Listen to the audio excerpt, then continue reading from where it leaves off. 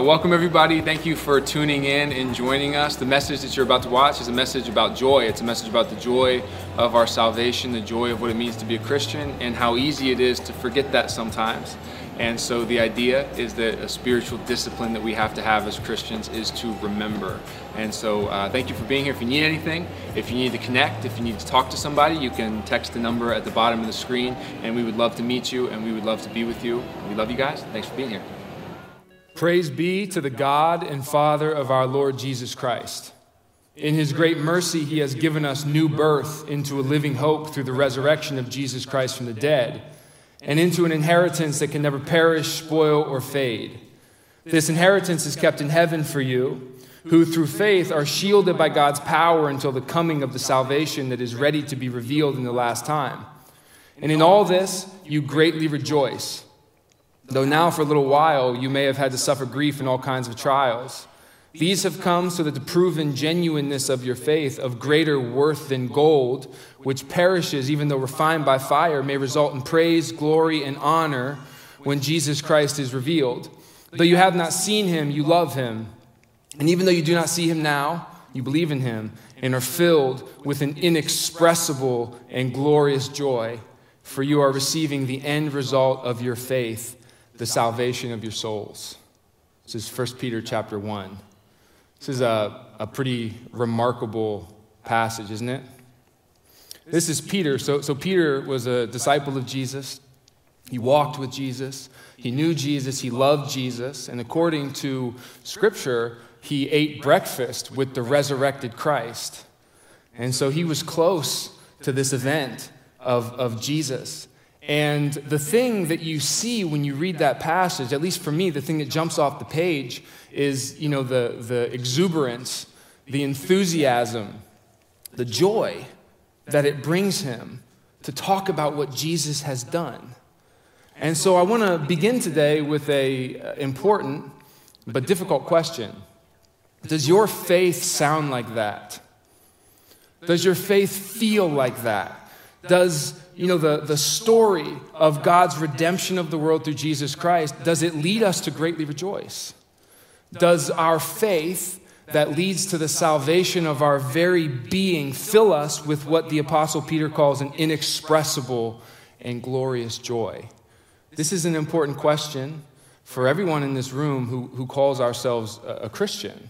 C.S. Lewis says that joy is the serious business of heaven. Ronald Newhouse says that there's nothing more contradictory than an unenthusiastic Christian. The Bible tells us that God loves us so much, in fact, that God gave his only Son so that all who believe in him will have everlasting life. Nothing, not even death, can separate us from God's love. And if we really believe that, then we can't help but overflow with joy. But I think that if you're honest with yourself in the question that I posed a few moments ago, does your faith feel like what exudes from that passage from Peter? I think that the answer to that question is probably like, not really. Sometimes. Not as often as it should. Joy is something that we seem to struggle with. And I think that the reason that we struggle with it is simple. The reason that we Christians struggle to feel that kind of joy, even though we believe and confess what we just sang in that beautiful song, from the heavens came a Savior, from the ground arose a King. The reason that we struggle with joy, I think, is because we forget. There's something about our faith that makes the joy easy to forget. Now, many of us have had moments, I know that. I sit with people in this church. We've had moments of our life where we feel the joy. We have moments of our life, or even seasons, where the joy of our faith is crystal clear. I've talked about this a few times from stage, but when I was in college, I had a moment. I had an experience. And so I don't talk about it often because it's hard to describe, it's hard to articulate. But the best way that I can describe it is that I had a moment where the presence of God was close, and it was overwhelming, and it was real. And the joy that I felt in my bones in that moment, The joy after years and years and years of wrestling and struggling and pushing back, the joy that I felt when I submitted and allowed myself to believe that the creator and sustainer of all of the universe chose me and chased me and found me and won me, the joy that I had in that moment, man, that joy was real. But I forget that sometimes, and I think that we all forget sometimes. It's easy to forget, isn't it? We forget who God is. We forget who we are. We forget what he has done. We forget just how dramatically he's moved heaven and earth just to have us. We forget our salvation. We forget our story. And I think that one of the reasons we forget our story is because we forget the story. And so part of the faith practice in the healthy Christian life is to remember. Almost like remembering is a spiritual discipline in and of itself. We have to remember the story.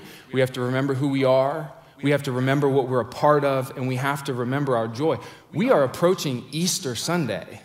Like, as Christians in a church, Easter Sunday is supposed to be a day that is filled with such rapturous joy that the watching world grows concerned about us strange Christians.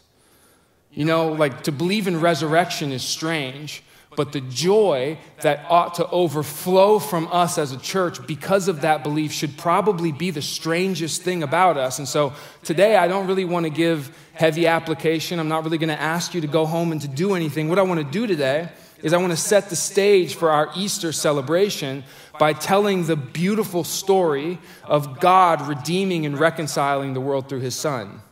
The story that I believe, if we remember it, can lead to nothing other than inexpressible and glorious joy. And so what I'm going to do here in a second is going to be a lot. I know that. I'm going to try to summarize the history of God's redemption, the history that has led to our salvation. You and I and the Big C church, the global church, we don't just appear out of nowhere. We are a product of history. The history of God redeeming the world. And so to tell our story, we have to tell the history of God redeeming the world. We have to talk about creation. We have to talk about sin and the fall. We have to talk about Israel and exile and Jesus and the crucifixion and the resurrection and beyond. And so I understand that depending on your background, this could be overwhelming to hear all of this. But I also want you to understand that that's kind of the point. I want us to be overwhelmed today. I want us to be overwhelmed with what God has done to find us, with his movement in the world. I want us to be overwhelmed by his pursuit of us, by his refusal to go on without us. Because I want us to be overwhelmed by the joy that comes from that truth and from that story. And so it's okay if some of the things that I talk about, you don't understand precisely, or you have questions about. Today, it is the scale and the breadth and the drama of what God has done to redeem the world that I want us to walk out of here with, that I want us to flood our hearts with. Because I think that remembering the story and being overwhelmed by it is perhaps the beginning of joy. And so before we start the story, the question that I want to ring in our minds as we go through this is, can we remember our joy today? Can we Christians in this room who claim to believe this story, can we remember our joy? To tell the story, you have to go back to the beginning. And one of the most joyful stories in the whole scriptures is the creation story. Like an artist who creates out of passion and love, God breathes this beautiful world into existence. Genesis 1 is a story of celebration. God does not create all of this, including you and I, because he needs to, or because he has to. He creates all of this, including you and I, because he wants to. It delights him to do so. It is a joyful occasion of God's love to create this devastatingly beautiful world. There's this passage in Job that talks about the creation of the world that haunts me. It's Job chapter 38. And if you're familiar with the book of Job, the main character, Job, has an issue with the way that God is running the world. And so he demands a hearing with God so he can air his grievances. And God shows up to the hearing. And it doesn't go very well for Job. God starts to ask him questions about where Job was when he created all of this? You know, you have a lot of opinions about how this world should be run. Where were you when all of this got put together? And so at the end of this, listen to the way that he describes the moment of creation. Job chapter 38. Where were you when I laid the earth's foundations? Tell me if you understand. Who marked off its dimensions? Surely you know. Who stretched the measuring line across it? On what were its footings set? Or who laid its cornerstone while the morning stars sang together and all the angels shouted for joy? Can we remember the joy of creation? Can we remember the joy of existence? Can we remember that the morning stars sang together and all of the angels shouted for joy as the creative power of God brought forth this world? So how did all this start? Well, this good world was created in love. And guess how that story of the creation, the joyful creation of this world comes to its climax? God puts us in charge of it. He calls us images of God. To be an image of God is not simply to be in his likeness. It is to be responsible over his world. So think about that. Have you ever asked yourself the question, what does God think about me? Does he even like me? Is he ashamed of me? Does he believe in me? Well, according to the very first page of the Bible, he put you in charge of his glorious, joyful, celebrated creation. And so this good world was created in love, and you were created with a purpose. There's a call on your life. Every person in this room, if you're a human being, to be an image in charge of creation, to rule the world on his behalf and in his name. He is the good king, and we have the joyful honor and privilege of ruling this world on his behalf, in his character, and in his name. Can we remember the joy of our purpose before you do anything in this life? Before you accomplish anything in this life, that is who you are. That is what God thinks of you. That is what you were created to be. Can we remember the joy of purpose? You know, a lot of people in this world today struggle with purpose. What is the meaning of my life? What purpose do I have in this world? Well, this is the first page of the story of God. Your purpose is endless. It's limitless. It is without bounds because we were created to rule on behalf of him. And so this good world was created in love, and you and I were created with a purpose, but sin has separated us from him. If you know the story of Genesis chapter 3, the fall, this is a story where they eat from the tree of the knowledge of good and evil. And so you have to remember that to eat from that tree is to take the throne from God, because this is not our world.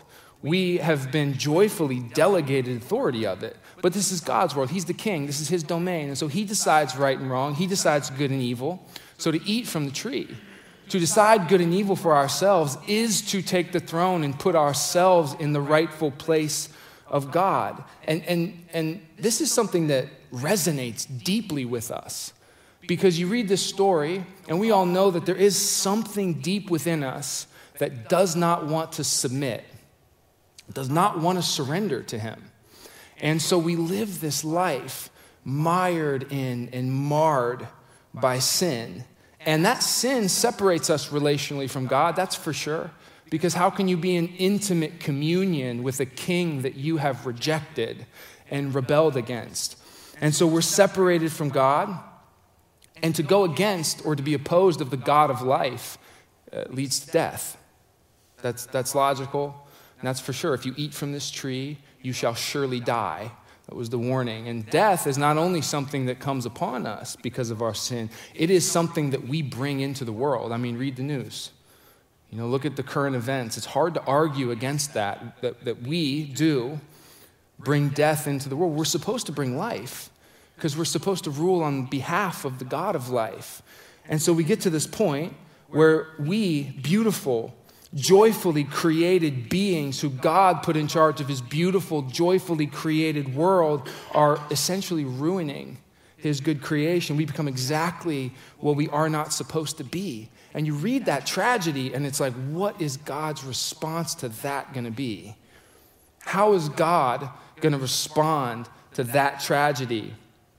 And God's response, immediately following the rebellion, is to promise salvation and reconciliation. Can we remember the joy of God's gracious promise? And the rest of the Bible, starting from that point forward, is the rescue mission of God. The rest of the Bible, all the way through Jesus, is the rescue mission of God. And so sin has separated us from God, but God has done everything in his power to reconcile us back to him. He chooses a man named Abraham. He says, through you, I'm going to make a nation, and through that nation, I'm going to bless the world. All of these rebels, all of these people opposed to me, through you, I am going to love and bless and redeem my enemies back into relationship with me. God finds Abraham in history, a man who lived and said to him, through you, salvation, redemption, mission, purpose, and hope. Can we remember the joy of God moving in history, in our world, in our space, just to save us? But sin remains a problem. For the people of God suffer from the same thing as the people in the garden and the same thing that you and I suffer from. They struggle to put God in his proper place. They struggle to keep him on the throne. They don't believe what he has for them is the best thing. They don't trust him, and so they don't follow his commands, and they worship other gods. Now, God's people, God has entered into a covenant with them. When we, in our world, in our social context, think of covenant, we think of marriage, right? The marriage covenant. And so God has married his people. By worshiping other gods, his people are essentially committing adultery. And this is the metaphor that the biblical prophets use. And so not only is the whole world in rebellion against God, but his own people, the people that he chose to bring redemption, that he has been a faithful husband to, are unfaithful to him. And the result is what it has always been. To do this, to be opposed to God, is to subject yourself to exile, alienation, the crumbling of God's kingdom, and death, even for those graciously, lovingly, and joyfully chosen to redeem the world. And so you read that story, and the natural question is like, is all hope lost? After all that rebellion, all that sin, all that unfaithfulness, is all hope lost? Can we remember the joy of God's answer to that question? You know what the answer to that question is that God gives? Jesus. The answer to that question is what Paul says in Romans, where sin increased, grace increased all the more. Can we remember the joy of God insisting on saving us while we were yet sinners, rebels, and adulterers? God makes his most extreme move. This is the joy of Christmas. In the church, we celebrate Christmas as the incarnation. It's the moment when God becomes flesh and blood. He enters into our time and space. He enters into a condition like us, and he walks amongst us. You have to understand, God insists on having a relationship with you. He wants you to know him. He wants you to know what he's like, and so he becomes just like us, and he shows us. He walks amongst us. He announces that the long-awaited kingdom of God, the kingdom that we have all been waiting for, has come because the true king has come. God in the flesh, Jesus of Nazareth. He fulfills the mission of Israel. He shows power and miracles and healings. He teaches and displays what it looks like when the kingdom of God comes to fruition. Jesus' life, this is what it looks like when God is in charge. Grace, mercy, provision, abundance, blessing, and healing. He announces through his word and deed that he is the king and that he's here to save us, to find us. Can we remember the joy of God emptying himself and finding us right where we are in this world and in our condition, which leads to the paradoxical joy of Good Friday, which we're approaching. Jesus, God in the flesh, the true king, is rejected. He's rejected both by his own people, Israel, and he's rejected by the wider world, Rome, and he's subjected to a torturous, brutal death on a cross, reserved for the lowest of the low, the lowest rung of society in that culture. And the powers of sin and evil and darkness and death culminate. You see the Son of God on the cross, vulnerable, subject to death, and they extinguish themselves upon him, and he suffers the consequence of sin on the cross, as it has always been. Alienation from God and ultimately death. In the garden, they eat from the tree and they're sent east of the presence of God, exiled, alienated from him. On the cross, Jesus cries out, my God, why have you forsaken me?" Separated. He takes upon himself the separation that we bring into the world, that we bring into our own life. And death.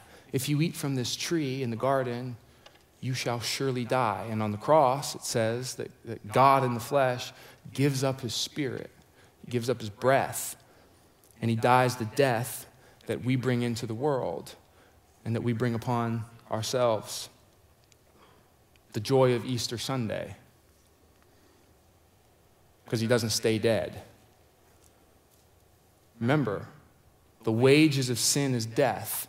Because of our sin, death is our destination. Jesus becomes sin on our behalf. He faces down the powers of death on the cross. He dies by them. He is buried, but then he is raised.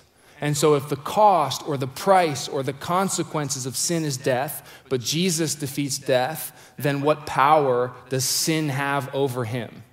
This thing, sin, that enslaves us, that it feels like we can't get away from, that brings death into our life. If Jesus has defeated death, the consequence of sin, then what power does sin have? What happens to sin? It's defeated. Death is defeated in the resurrection, and sin is defeated in the resurrection. And so we now stand with Paul, who quotes the Psalms and taunts in one of his letters, "Where, O death, is your power? Where, O death, is your sting?" Jesus, through his life, death, and resurrection, has become the true image of God. He has defeated death. He's inaugurated the kingdom. He has truly triumphed victoriously over all that must be set right in this world. Why did he do that? Why did he do that? Why did he become flesh and blood? Why did he empty himself? Why did he walk amongst us? Why did he subject himself to sin and evil and death? According to Hebrews chapter 12, it was for the joy set before him. For the joy set before him, he endured the cross, scorned its shame, and sat down at the right hand of the throne of God. For the joy set before him, he has rescued, redeemed, and reconciled us to him. This is the reality of our history that we step into. 2nd century church father, Melito of Sardis, says the Lord suffered for the sake of him who suffered, and was bound for the sake of him who was in prison, and was judged for the sake of the condemned, and was buried for the sake of the buried. And so come, all families of human beings who are defiled by sins, and receive remission of sins. For I am your remission. I am the Passover of salvation. I am the lamb sacrificed for your sake. I am your ransom. I am your life. I am your resurrection. I am your light. I am your salvation. I am your king. I lead you towards the height of heaven. I will show you the eternal Father, and I will raise you up with my right hand. Can we remember the joy of our saving King defeating sin and death for us and inviting us into that reality? This is a beautiful story, but the story is not finished, because not only are we, the church, recipients of redemption, we become participants in redemption. The joy of the church. Jesus tells his disciples that he will come back one day, and he will set to rights all that is wrong with both his people and with the world. But in the meantime, this group, which starts with his disciples and through thousands of years of history, has led to us, this group of forgiven, redeemed, and justified images of God, are commissioned to go be the church. Go be the church. What does it look like to be the church? It looks like having the joy of representing him. It's like we were always supposed to do. Remember the garden? Images in charge of representing him in this world. What does it mean to be the church?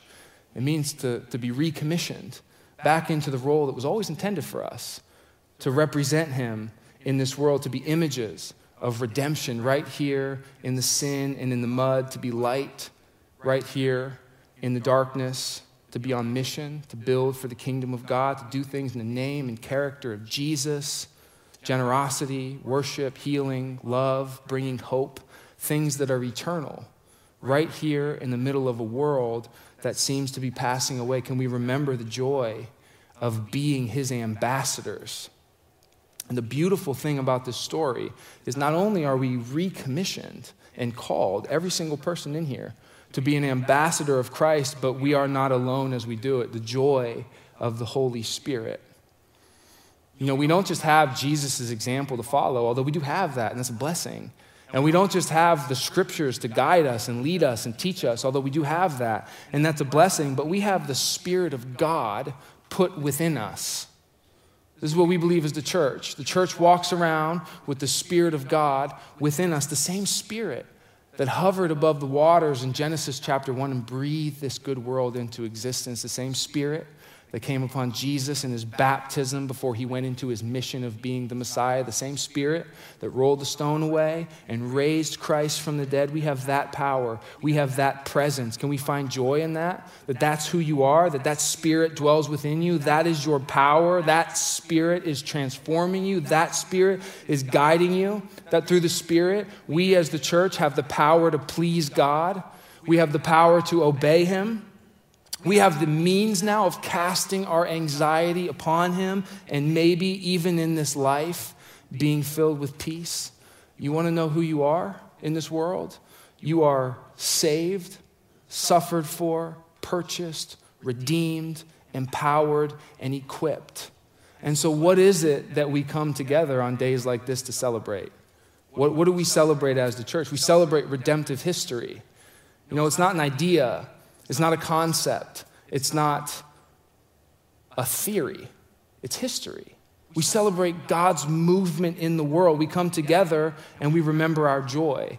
To be a Christian is to remember your creation, to remember your salvation, to remember the purpose of your life, the presence of the Holy Spirit, God's insistence on being with you, his consistent choosing of you in spite of ourselves. His mercy, his grace, his love, the hope that is now within us, and the joy that we have that nobody can take from us. Because no matter where you are, and no matter your circumstances, no matter what's happening in your life, it is that God that we worship. It is that God who did that history, who moved that plan forward. That is our God. And so this now is our reality. The reality of your life as a Christian is that there has never been a time when God was not moving towards you in love and towards his world in love. There are times where we are not moving towards him in love, that is for sure. But there's never been a time, including this moment, no matter what you're going through, no matter what evil is in your life right now, no matter what is being afflicted upon you, there's never been a time, including right now, where God is not moving towards you in love. This is the God that we worship. That is the God who created us in joy and saved us in joy. And in a very real sense, we are simply products of that joy. We, the church, going into this Easter season, we stand as the fruit of the joy of God that has been at work from the very beginning. Frederick Buechner says, God created us in joy and created us for joy. And in the long run, not all the darkness there is in the world and in ourselves can separate us from that joy. Because whatever else it means to say that God created us in his image, I think it means that even when we cannot believe in him, even when we feel most spiritually bankrupt and deserted by him, his mark is deep within us. We have God's joy in our blood. We are a product of his joy, created and saved by and in his joy. And so we can try to be cynical. And I actually think we can decide to be cynical. But when we remember the story speaks for itself. What we just went through together, the story of God creating us, chasing us, finding us, and redeeming us, that is where we are in this moment. That is what we are a product of in this moment. That is our reality. We, as the church, are simply a summation of that glorious history, the joyful creation and that joyful redemption. And so our joy should be inexpressible and glorious, because it is this joy that fills our souls, that tells our story and defines our being. And when we remember it, I think that the joy is inescapable. Now, there will be trials. There will be tragedy. This life will hurt you. We joyful Christians, we're not overly optimistic about this world. We're not naive. We celebrate a crucified God. We know what this world is like. We know what it is. But the circumstances cannot define our joy, because the story of joy that I just read, the story of joy that we are a product of, and the story of joy that we are now participants in, that story defines us. That is who we are. No matter the circumstances, our identity is transcendent of what is happening in our life, because we're a product of that and we are participants in that. From the heavens came a Savior, from the ground arose a King. Can we find joy in that? Can we find joy in our story? Do we believe that that's true? Can we step into that? Not just the belief, but the mission and the purpose and all that God has for us in this life. Now you might be new to church, or you might not have heard all of this before, but doesn't it sound amazing? Doesn't it sound like something you want to be a part of? That God, that history, that power, that victory. And so come and join. You know, we learn and we grow in understanding and knowledge in this community, but the joy of the story is obvious and it's palpable. And so come and join. Come and join. Come find us in the hallway, text us, call us, accept Jesus, be baptized here, and come with us and try to walk in our recommissioned life as joyful images of God who get to bring his goodness into the world through our love and our sacrifice and our worship of him. And for those of us in the room who are Christians, we have to remember. You know, as we move towards Easter, we have to remember the story. We have to remember God, we have to remember our salvation, and we have to remember our joy. Can we do that? Do we believe that? Good. Let's pray together. God, we thank you not just for something that we believe, but we thank you for something that you've done. We thank you that you've moved heaven and earth just to be with us. We thank you that we now are all invited into what we were always supposed to be, that the joy of our created purpose has become the joy of our saved purpose.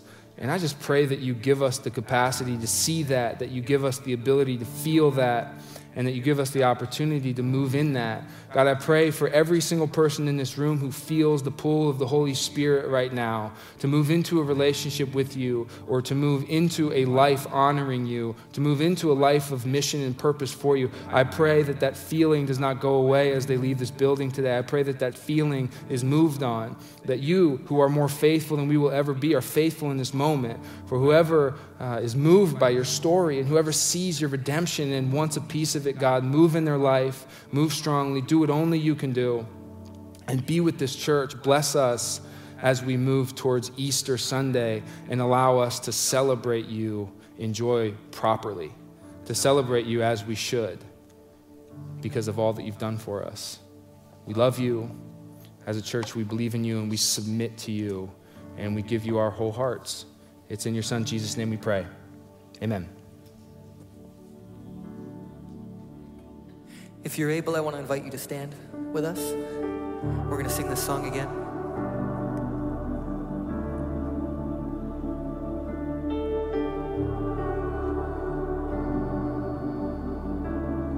Let's sing to God. May I never lose the wonder of this gospel mystery. From the heavens came a Savior. From the ground arose a King. Every day is born in darkness. Every winter yields to spring. So let us speak of resurrection,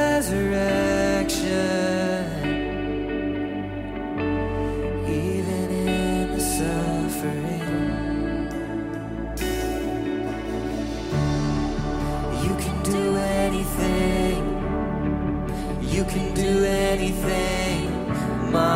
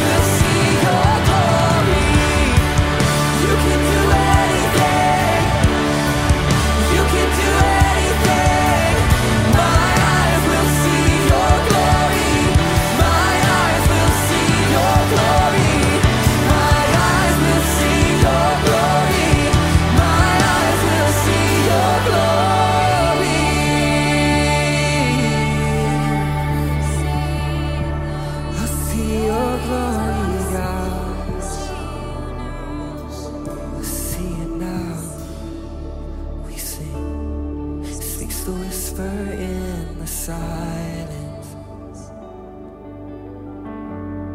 sweeps the harvest in the seed. Cradle now a new beginning in the hearts that dares believe. Crucify your hesitation,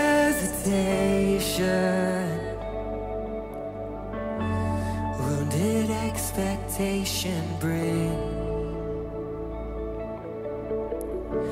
Will you welcome resurrection? Will you crown the risen King? Hey everybody, thanks for watching today. If you have questions, want to get connected, have a prayer request, or just need somebody to talk to, you can text the number on the screen. We love you guys. Thanks for watching today, and we'll see you later.